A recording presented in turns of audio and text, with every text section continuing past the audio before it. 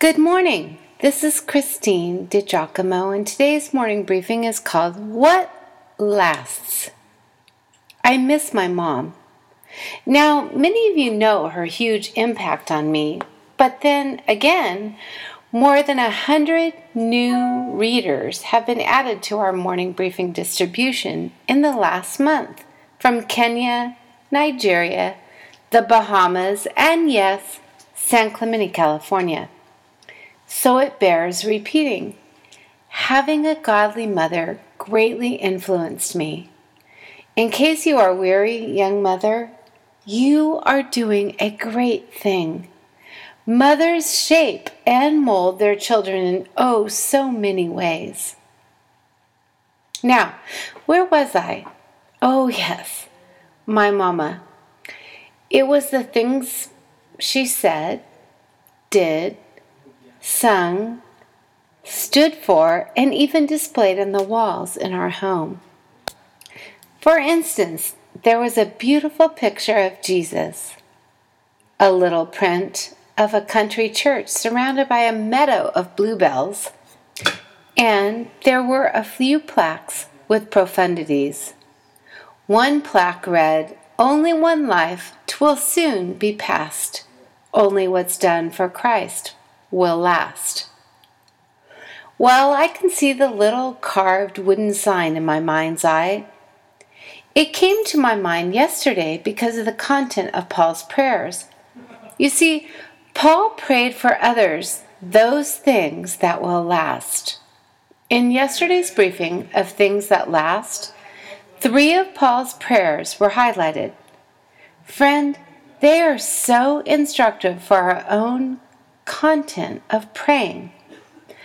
Gleaning from Paul, it seems that to pray most effectively for those we love, we might first thank God for the person, who God made him to be, how he gifted him. And then, in our praying, we might pray that she will be filled to overflowing with love.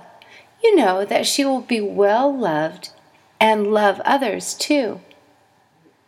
That she will know and value God's wisdom and best plan for her. That she will be pure and blameless, filled with goodness, protected from evil, and not attracted to wrongdoing. That she will grow in the knowledge of God, understand God's great power and its implications for her, have inner strength from the Holy Spirit, be firmly grounded in God's love, having some understanding that it touches every area of her life, and experience the great love of Christ, because then she or he will be made complete with all the fullness of life and power that comes from God. Remembering what Paul wrote to the Thessalonians, he said, "Never stop praying. Be thankful in all circumstances, for this is God's will for you who belong to Christ Jesus." May I think out loud for a moment? What if you and I were to pray the above prayer for others? Goodness, even for ourselves. Could we then pray without ceasing throughout the day, as first this one and then another comes to mind? I mean, what if we prayed for others like Paul, the things that last, that will go into eternity? Those things which Paul prayed, as we have already mentioned.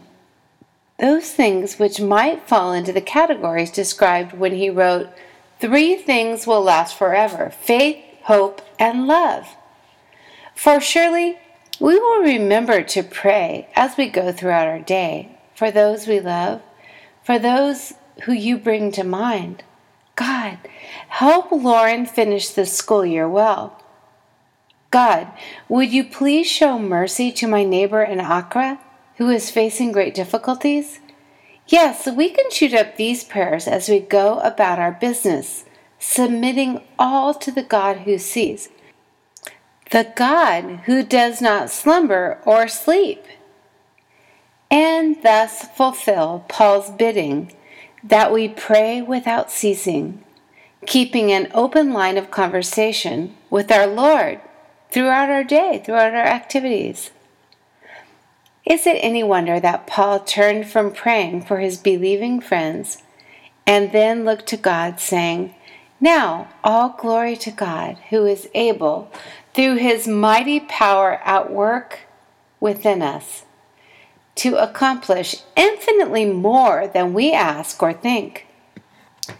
Glory to him in the church and in Christ Jesus through all generations, forever and ever.